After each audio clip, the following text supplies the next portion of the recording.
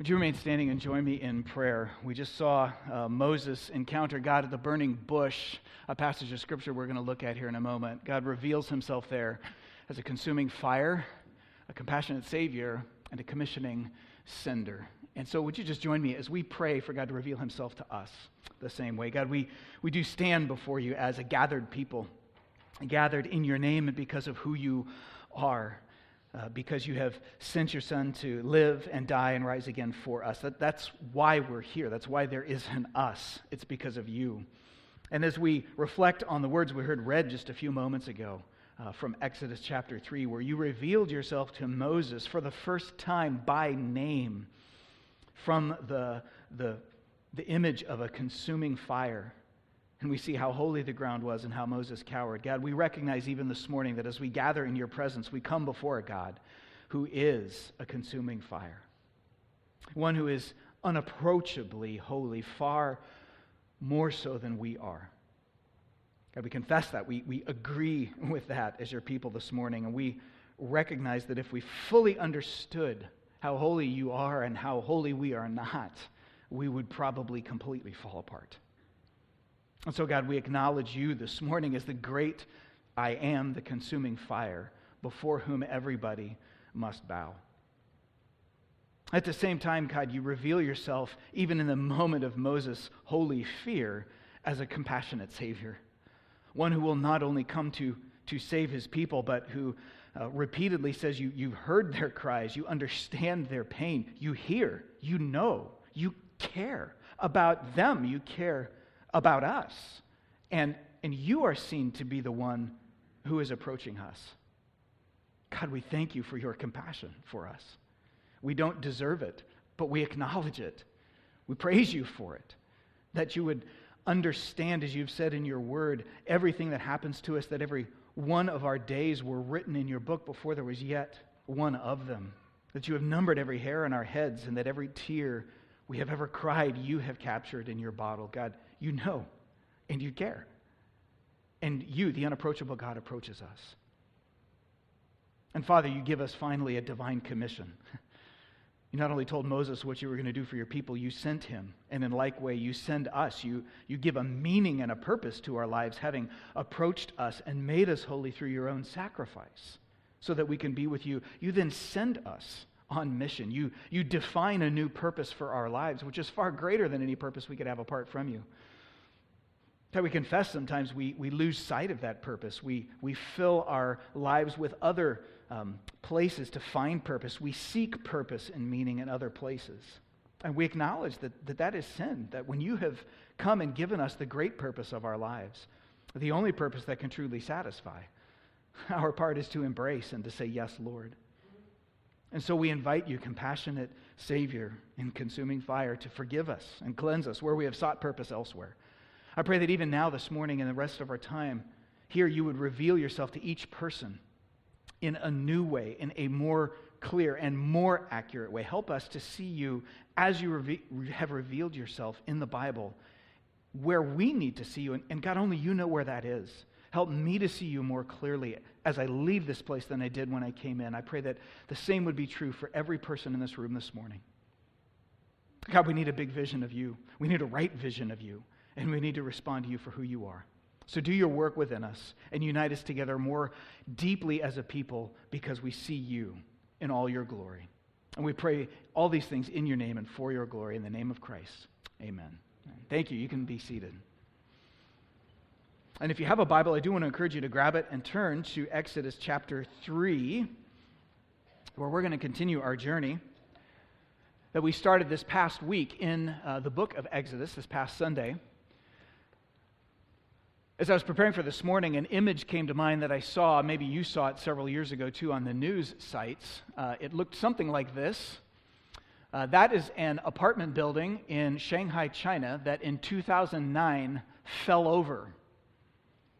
The entire 13-story apartment building literally toppled over and landed on the ground almost completely intact. Thank God it was still under construction. It was almost finished, but people weren't living in it yet, or that could have been disastrous. Sadly, there was one construction worker inside at the time who was crushed to death and killed in what was a horrible construction accident.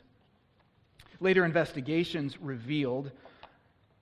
determined that the problem was that during the construction they had excavated huge amounts of earth and piled them up right next to the building instead of moving them further away.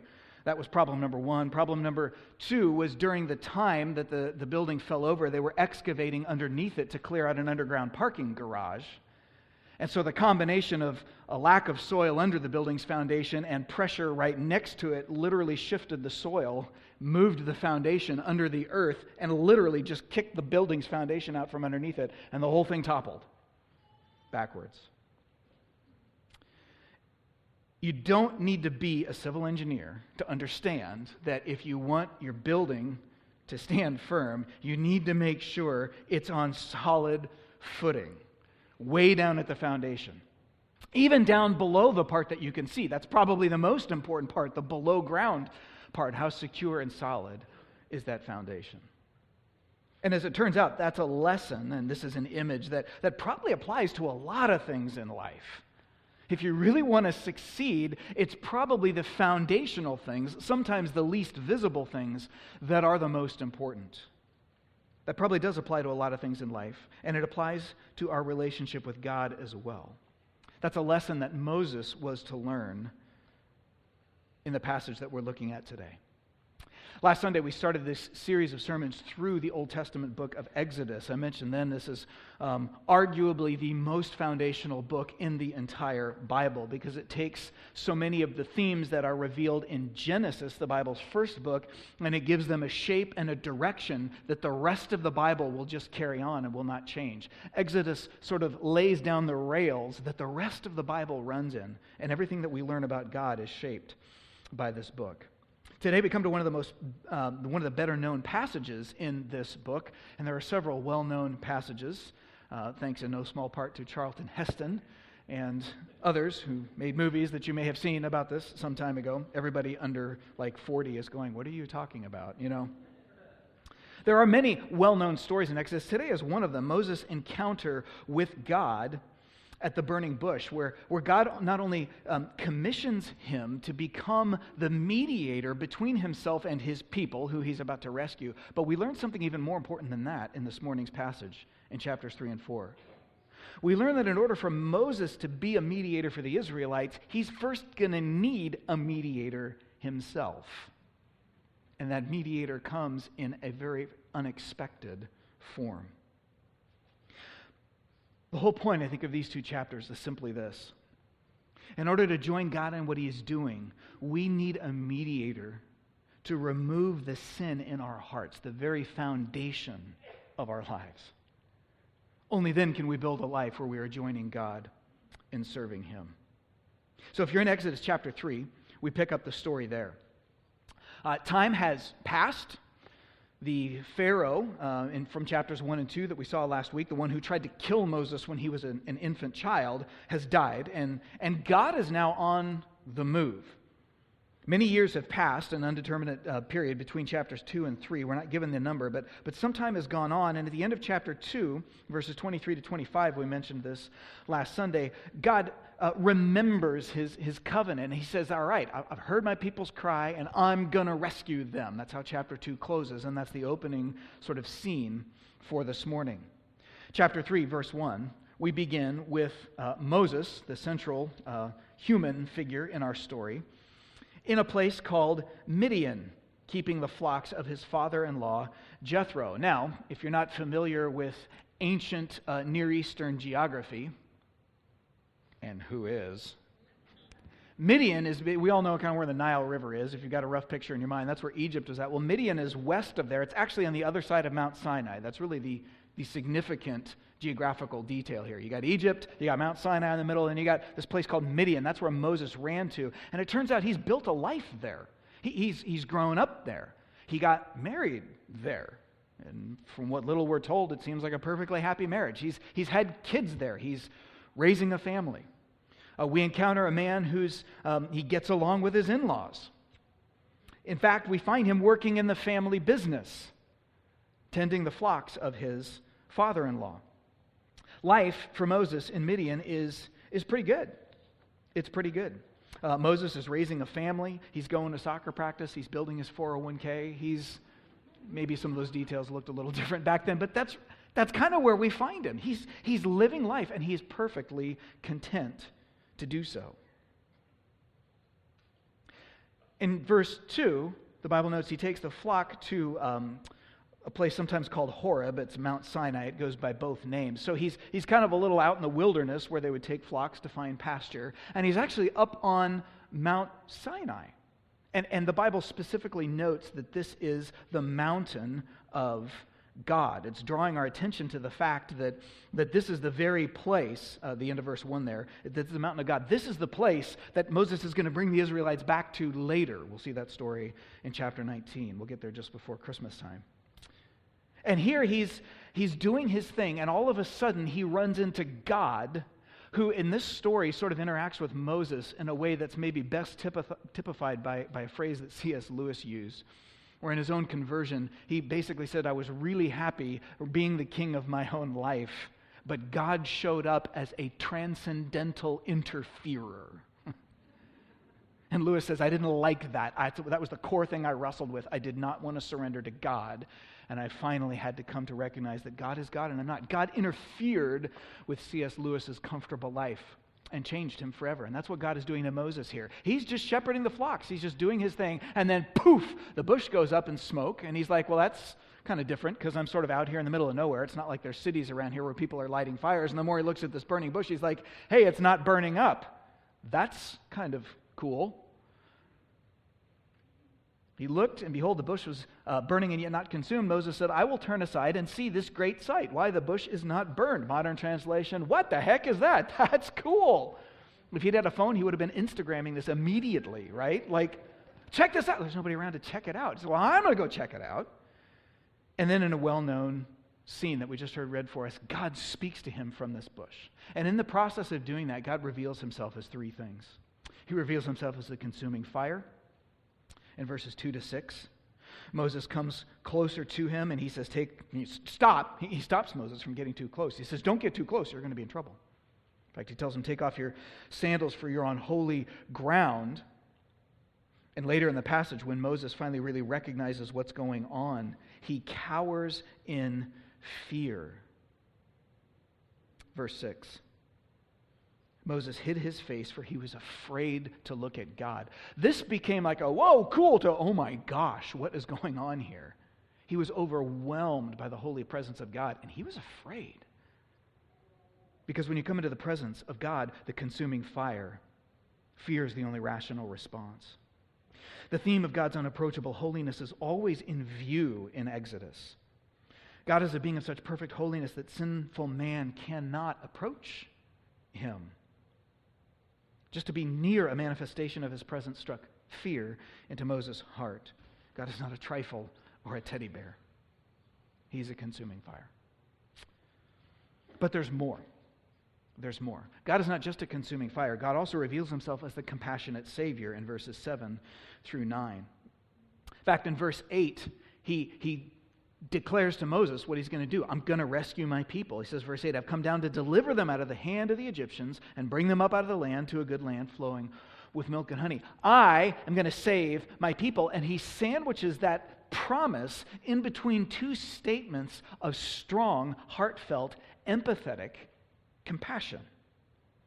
In verse 7, he says, I've surely seen the affliction of my people who are in Egypt. I've heard their cry because of their taskmasters. I know their sufferings. In verse 9, behold, the cry of the people of Israel has come to me. I've seen the oppression with which the Egyptians oppress them. God sees his people. He hears them.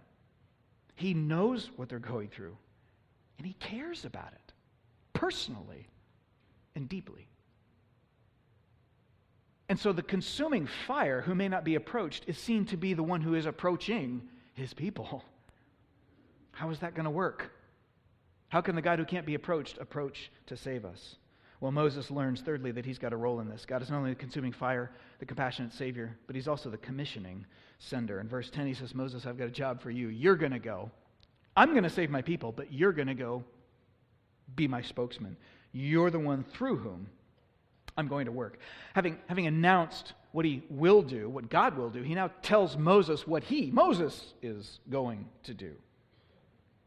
Moses has a role to play in God's plan. And so this idea of sending a mediator to accomplish his task now, for the first time in the book of Exodus, takes front and center stage. And it's actually the role of a mediator in God rescuing his people is never going to leave center stage from this point on. I mean, it's really interesting when you think about it. Chapter 2 ended with God saying he's going to fulfill his promise to rescue his people from Egypt. Okay, so chapter 3 opens. What's he going to do? Answer? Nothing in Egypt, which is a little weird when you think about it.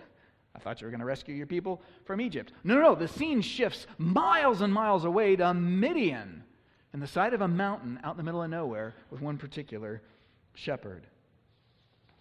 God's call of Moses is the central point.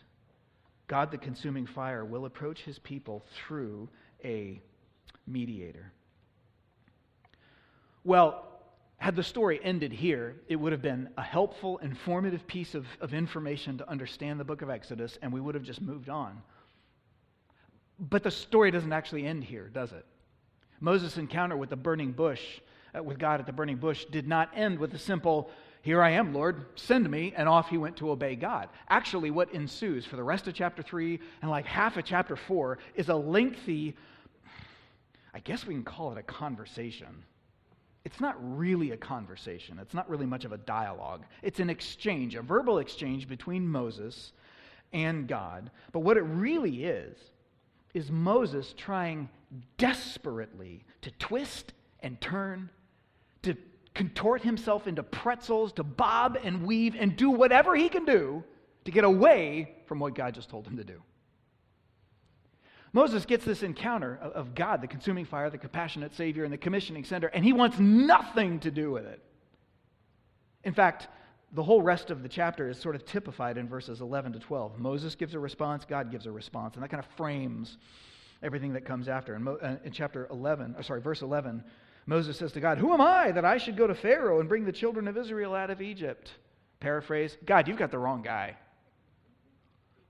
Right? You've got the wrong guy, which is kind of crazy on the face of it, right? Like, you may be omniscient and all-knowing and all that, but let me help you out here. You've made a bad choice. I want nothing to do with this. Who am I? No, that's whatever that is, it's way too big for me. I'm just a dude. Married, got kids, work in the family business. Who am I? Go find somebody impressive and big and powerful for your thing. God's response is gracious. He says, "I will be with you." And here's the sign.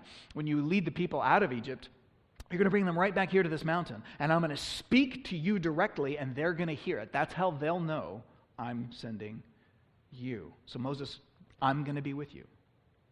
Now that exchange kind of typifies everything that comes next. The whole next rest of chapter 3 and half of chapter 4 can be summarized into 3 objections that Moses makes and 3 answers that God gives. From verse 13 all the way through the remainder of chapter 3. Moses says to God, first objection, "If I come to the people of Israel and say to them, 'The God of your fathers has sent me to you,' and they ask me, 'What is his name?' what shall I say to them?" His objection is really one of authority. He's saying, I don't have any authority to go to the Israelites back in Egypt. I haven't been there for years. They don't know who I am. So, if I just go say, come out, and, leave, where are they going? They're not going to listen to me. God, I've got no authority. See, you've got the wrong guy. God says, in verse 14, "I am who I am." And he said, "Say this to the people of Israel, I am has sent you." Drop down to verse we'll just continue reading verse 15. God also said to Moses, "Say this to the people of Israel, 'The Lord, the God of your fathers, the God of Abraham, Isaac, and Jacob, has sent me to you. This is my name forever, and thus I am to be remembered throughout all generations." God here responds to Moses' first objection by revealing himself for the first time in the Bible by name. He says, this is my proper name. It's 4 consonants in Hebrew, because Hebrew didn't have vowels. The rough English equivalents are YHWH, a name that is almost certainly pronounced Yahweh. God says, that is my proper name. And it's a name that means in Hebrew simply, I am. That's why our English has translated it that way. And remember that this is at a time when a person's name was understood to say something about the fundamental nature of who they are, about their character. So God says, here's who you tell the people has sent you. I am. Like it's as if there's nothing more fundamental God can say about himself than I exist, because I'm the ultimate existence. I'm the only one who doesn't owe his existence to someone or something else. I have always been. I always will be. Everything else in the entire universe is ultimately the effect that owes its existence to some other cause or set of causes. But if you keep following the cause and effect chain all the way back into what seems to you to be infinity, what you find is it's not infinity. What you find is me. I'm infinity. I have always existed. That's who is speaking to you. That's the authority, Moses. So the objection, Moses has no authority, but Yahweh has ultimate authority. I'll make up for your deficiencies. Well, this doesn't assuage Moses. Chapter 4, verse 1, we get the second objection. Moses answered, but behold, they will not believe me or listen to my voice, for they will say, Yahweh did not appear to you. By the way, some of you know this. If you look in your English Bibles and you see there where it says, the Lord did not appear to you, and the word Lord there is in small caps, that's the proper name of God, Yahweh. So every time you see the Lord in those small caps, you can just substitute in your mind Yahweh, because in the Bible, that's actually his proper name. So, this objection simply amounts to, I have no power to make them listen. I have no power to make them believe. What if I tell them who sent me and it's just like they're not going to buy it? Why would they listen to me? I'm a nobody. They don't even know me. I've been gone forever. I just show up and they're going to listen to me? God, you've got the wrong guy. In response to this objection, God gives Moses the power to perform 3 miracles: to turn his staff into a serpent and back again, to afflict him. He has him stick his hand in a robe and he pulls it out and it's covered with a nasty skin disease, and he has him put it back in the robe and then it's healed.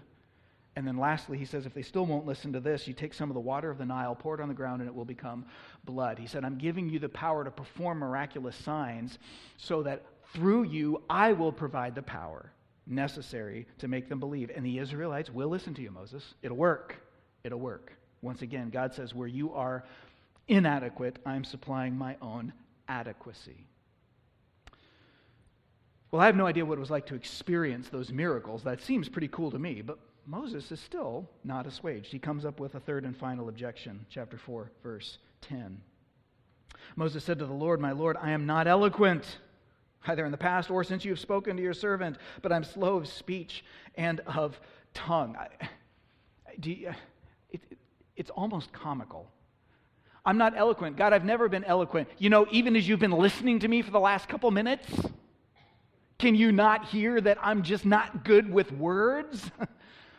I'm not the right guy. In other words, I don't possess sufficient natural talent. I don't have the right gifting set. I'm not a sharp enough person for this job, God. You're telling me to go into the courts of one of the world's most powerful kings and make these strong declarative speeches. Man, you need a speechwriter, God, not me. You need somebody who's good at making speeches. That's not me. I'm the wrong guy. I don't possess the requisite skill set. God's response at this point initially is, I will be with you. I will give you all the words that you need to say. God says, don't you think I know that? Verse 11, the Lord said to him, who has made man's mouth? Who's made him mute or deaf or seeing or blind? Is it not I, the Lord? In other words, Moses, I know all of your skill. Thank you for informing me. Like, where would I be without you? You're saying you weren't put together with the right skill set. Who do you think put you together? Like, I know all of this. I know who I'm calling. I'm calling the right person. Now, therefore, go, and I will be with your mouth. I will teach you what you shall speak. And then in just a couple of verses later, as Moses is still reticent, God is going to make a concession and say, fine, you've got an older brother, Aaron. He's good at speaking. I'm going to let him work with you. I will give you something that you feel like you need. You're not getting off the hook. You're still going to be the spokesman God actually says, you will be like God to your brother Aaron, meaning Aaron's not going to hear directly from me, you are. You're going to have to speak because that's what I'm sending you to do. But Aaron can be the spokesman. And so in all three of these cases, God is meeting Moses' objections about his insufficiency with promises of God's own sufficiency. In every case, Moses uses his inadequacy as an excuse to get out of what God is calling him to do. And in every case, God responds to Moses' inadequacy with a promise of his own adequacy. You see, Moses isn't supposed to go do something for God. The picture that's being so clearly painted here is that Moses is being told by God to join into something that God is already doing. Moses is merely like a glove. God is the hand that's going to fill it. People will only see the glove. They'll only see Moses, but it's God that's going to be directing and providing all the strength and the power for what is going to happen. By the way, notice that there is no self-esteemism here, as we might call it, in God's response. You know, Moses is like, God, I just don't have what it takes. I don't have what it takes. God doesn't come along and say, dude, don't be so down on yourself, man. You got to believe in yourself. Come on, I believe in you, Moses. I'm talking to you from a burning bush, right? If I believe in you, can't you believe in yourself? You've got what it takes, dude. There's none of that in here. There's also none of the kind of salvation by education mindset that's so prevalent in our modern context. You know, if you just get another degree, or if you get enough skill, or you get enough training, or you get enough adequate coaching, you know, then you can do anything. If you can't do it now, it's only because you just set some goals, try harder, hook up with somebody who can show you how it's done, and man, you can achieve anything. God doesn't tell him to go practice his authoritative presence when he says, God, they're not going to listen to me. He doesn't tell him to dress for success and become a power person. He doesn't show him how to be an influential person. When he says, I can't speak, he doesn't tell him to go take rhetoric lessons. He simply says, I will be with you. I will be with you. God's reply to Moses indicates that God is neither Moses' coach nor his cheerleader. He's a consuming fire. He's a compassionate Savior. He's a commissioning sender. And he is telling, he's not asking, he's telling Moses to go play the part in his plan that God has designed for Moses to play. And God will provide the power. You see, God regularly calls his people to join in his thing. That's true for us as well. Because actually we're living out the same plan that started back in the book of Exodus. Now we're at a very different point in redemptive history. God sending Moses to Egypt to rescue Israelites from Egyptians, and he's clearly not sending us to rescue people from other. The context is totally different. And yet, the story is the same. It's been advancing throughout the ages, and as modern-day Christians, we're called to participate in the exact same plan of redemption that God was starting here with Moses. Not just a plan to redeem one people group from slavery, but that becomes a word picture of God's efforts to redeem all people from our slavery to sin through the ultimate mediator, his Son, Jesus Christ. And God calls us as a church to join him in that.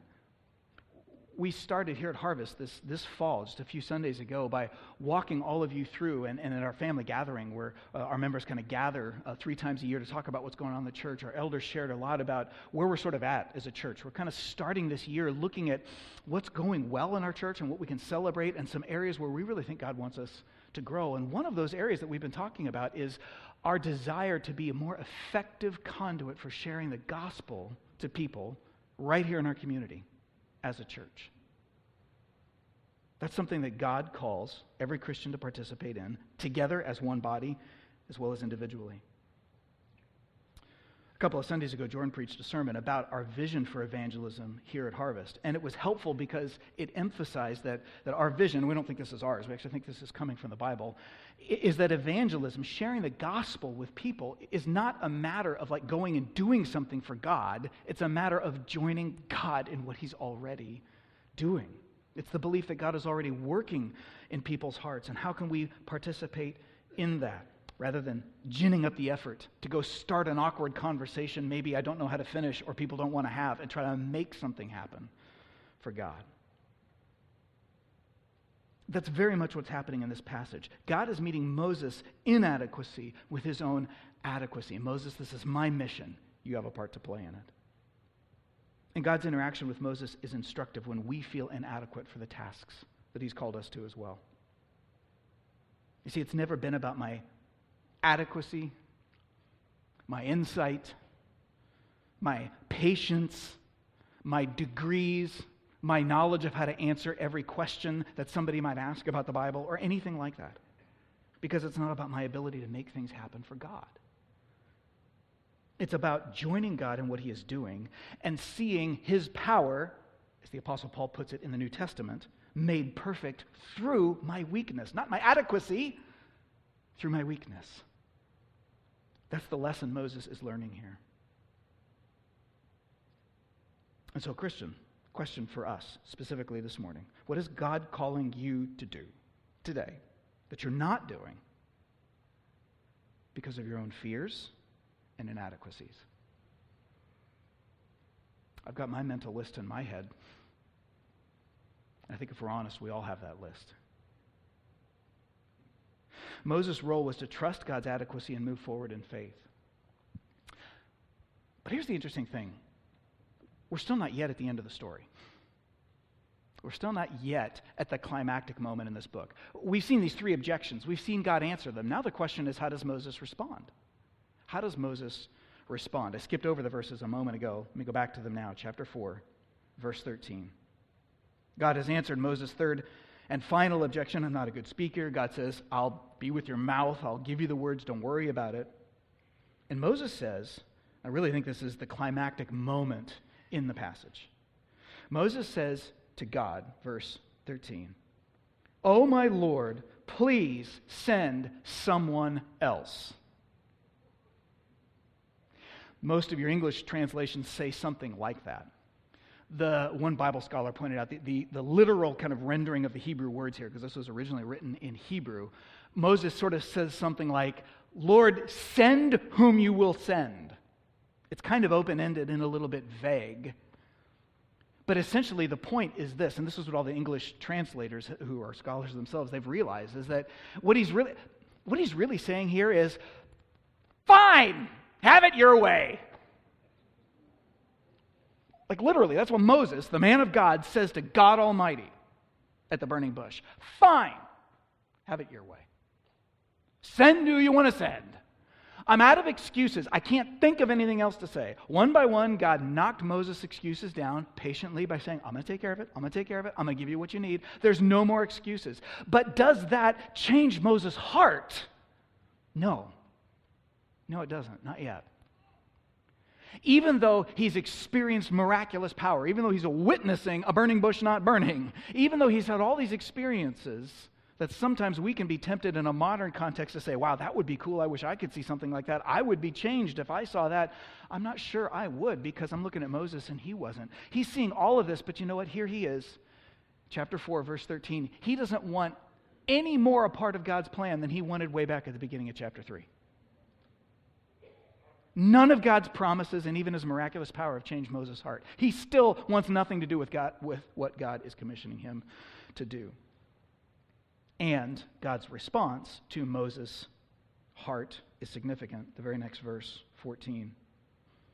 Then the anger of Yahweh was kindled against Moses. Okay, that's heavy. That's big. Like, this is now the climactic moment. What's going to happen here? You see, God's been patient with Moses, but his patience is now at an end. Moses he's refusing God's call. Doesn't that sound pleasant? We have so many ways that we can use language to kind of dull the sharp edges of our own sin and disobedience, don't we? Moses is struggling to embrace God's call.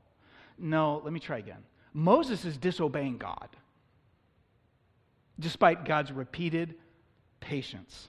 He's just saying, I want nothing to do with this. And let's be even more clear. What is another word? What is a Bible word for willfully disobeying what God has commanded us to do? Anybody got any guesses? I just heard like 50 people say it. Sin. Moses is sinning right in front of our eyes in the pages of Scripture. And God is justly angry with him for it. This is the great problem in the passage. I mean, this is, when it says that the Lord's anger was kindled against Moses, that's a big problem, especially if your name is Moses. What do I do when my sin results in the just wrath of God toward me and my sin? How is that? Somehow that has to be fixed. That has to be resolved. How does it get resolved in this passage? Well, this is where the passage gets really interesting. Because initially it kind of doesn't look like it is resolved. God at this point says, as a concession, fine, I'm going to send Aaron with you, but you're still not off the hook. Like, you still need to be the spokesman. So your brother Aaron's in Egypt. I'm going to tell him in a vision to come meet you. You head to Egypt and meet him part way. Tell him everything I told you, and you guys go off and do what I've called you to do. Well, as the narrative continues in verse 18, it kind of looks like the story just moves on. Chapter 4. Verse 18, Moses goes back to his father-in-law and says, hey, I got to go back to Egypt. Father-in-law says, that's cool. So Moses grabs his wife and kids, a detail that's going to become really important in just a second, and starts heading off to Egypt. So he's obeying God, right? Moses is doing what God told him to do. Well, kinda.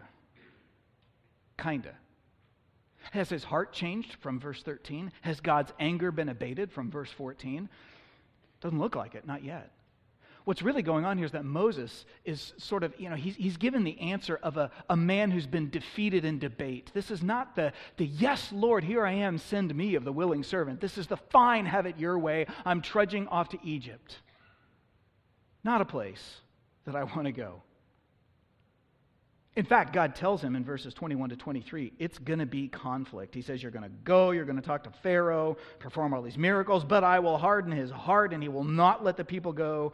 And then you say to Pharaoh, thus says the Lord, Israel is my firstborn son, and I say to you, let my son go that he may serve me. If you refuse to let him go, behold, I will kill your firstborn son. And so that epic struggle between Pharaoh and God over who's boss that we talked about last week, Moses is being told by God ahead of time, this is what it's going to be, and you're going to be right in the middle of it.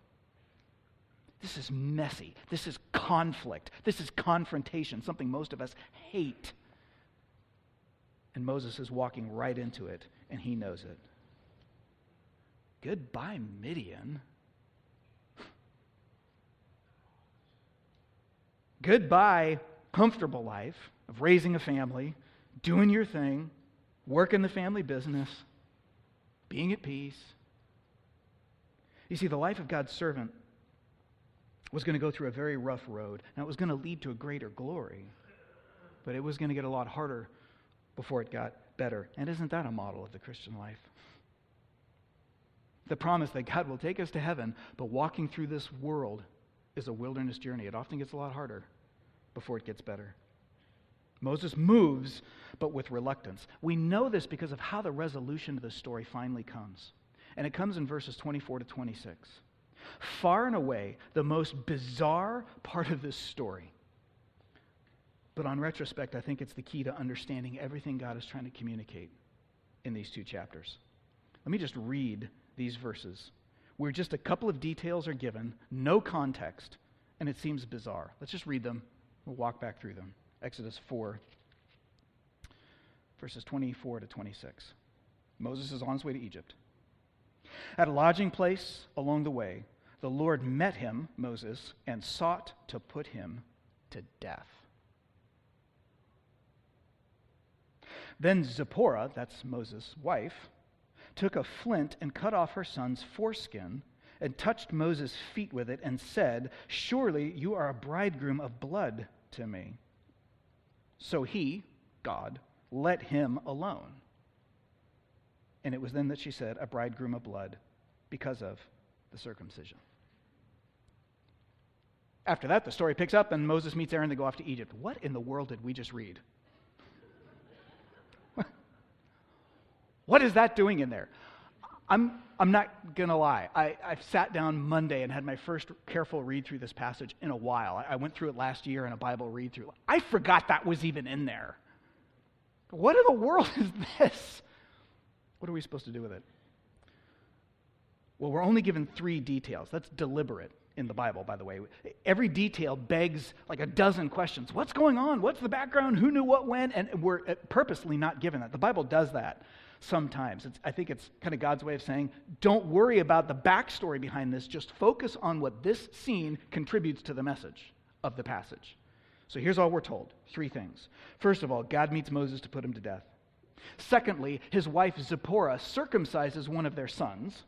And thirdly, God relents and Moses lives. That's what happens. How are we to understand this? Let's start with the first one. God meets Moses to put him to death. What?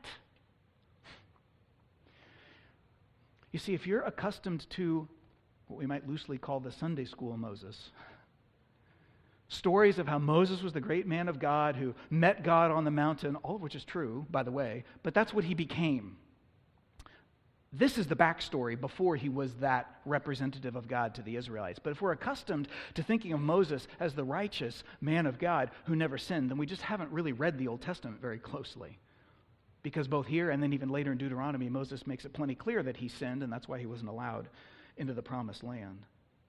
But we've already seen Moses sin in this passage. And here, God is meeting him to put him to death. You see, the question goes, what happened to God's anger at Moses back in verse 14? Where did it get resolved? Well, this passage tells us it hadn't gotten resolved. Moses is trudging off to Egypt, but he's only obeying on the outside. Deep down inside, he still wants nothing to do with this, and he is as rebellious against what God wants him to do as ever. And that's sin. And the wages of sin is death. And so God meets him to put him to death, probably by striking him with some sort of illness that incapacitates him, and he is about to die from it. That's when the second detail comes in. His wife, Zipporah, no idea how she knew what was going on. We're not told. But clearly she understood that there's a problem. She circumcises one of their sons. Now, immediately, if you're an Israelite, you would have said, whoa, wait a second. Wait a second. Moses had a son who wasn't circumcised? That's not supposed to be that way. God had told the Israelites back in the book of Genesis, like 400 years earlier, circumcise your male children 8 days after they're born. That was a clear command of God. He says you're to do this all the time. Moses has at least one son who's not been circumcised. He hadn't done that. Why? We don't know. We're not told. We are told he didn't do it. Yet another example, in addition to the one we just read about, of how Moses is not, at this point in his life, fully following through completely on living with God. We can speculate, maybe all that time in Midian, away from the people of God and the memory of God, maybe he just got lax. I don't know. Point is, he hadn't done it. This is a sin for an ancient Israelite. Now, his wife Zipporah steps in and saves the day, literally, for him. Probably because Moses is incapacitated at this point and can't circumcise his son like he's supposed to. She steps in and does it for him. And then in an act that would have been understood very clearly culturally, she takes the blood of the circumcision and touches Moses' feet with it. That was a way of identifying Moses with the action. She's interposing herself between God, who's judging her husband and about to kill him, and then the husband who is sinning, and saying, let me obey for him, and then apply that obedience to him. Then, the third detail. Amazingly, God accepts her action. He accepts Zipporah's substitutionary act of obedience on behalf of Moses, and he relents. And he relents. Moses ultimately lives because of his wife's substitutionary act of obedience. And all of a sudden now, if you know the story of Exodus, maybe the pieces are starting to fall in place a little bit. In this, at first, bizarre scene that just seems like it's dropped in the middle of the text and we get no details on it, what we actually see is Moses about to pay for sin with his life, but he is saved from God's just wrath against his sin when his wife steps in and interposes herself as a mediator between him and God. She obeys God for Moses in his place and applies the blood of her obedience, which came from her son, incidentally, to Moses. And God accepts her obedience as if it was Moses' own obedience, and the wrath of God is taken away. Moses recovers, he lives, and he moves on. You see what's happening here is that the mediator, the great mediator, the man of God, Moses, who is going to stand between God and the people, before he can do that, before he can be a mediator, he needs a mediator. He needs a mediator for his own sin. That's why I've titled this morning's sermon, A Mediator for the Mediator. Zipporah's actions foreshadow Moses' own role later in Exodus, where he will interpose himself between a perfectly holy God and the sinning people whom God is about to wipe out, and he will turn God's just wrath away from them. It also foreshadows how his brother, the first high priest, would be consecrated with the blood of a sacrificial animal, an animal who is killed, and then its blood would be applied to his ear and his thumb and his toe as a symbolic way of identifying the animal's death with Aaron's death to atone for Aaron's own sin so that he could then serve as a mediator, a high priest, between God and the people. You see, even the mediators need a mediator because no mediator is perfect. Until we get to Jesus in the New Testament. Because ultimately, all of this calls attention to the real problem. Everyone is a sinner, and the best mediators need somebody to mediate for them to deal with the sin that is at the heart of their own problem. It's going to make the whole building fall over if I just obey God out of my own efforts, but when my heart is far from Him. How am I going to get my heart's sin dealt with? Well, I'm going to need a better mediator than Aaron, because he's got sin too. I'm going to need an even better mediator than Moses. He needed his wife to save his bacon. Thank God she did.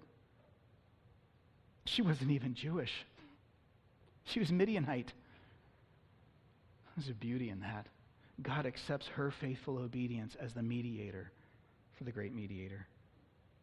But you see, all of this points ahead to the atoning work of Jesus Christ, who said, the Bible says of him in Hebrews chapter 7, it was indeed fitting that we should have a high priest who is holy, innocent, and totally unstained, separated from sinners, and exalted above the heavens. Jesus had no sin that needed atoning for. He has no need, like those high priests, to offer sacrifices daily, first for his own sins and then for the sins of the people, since he did this once for all when he offered up himself on the cross. For the law appoints men in their weakness as high priests.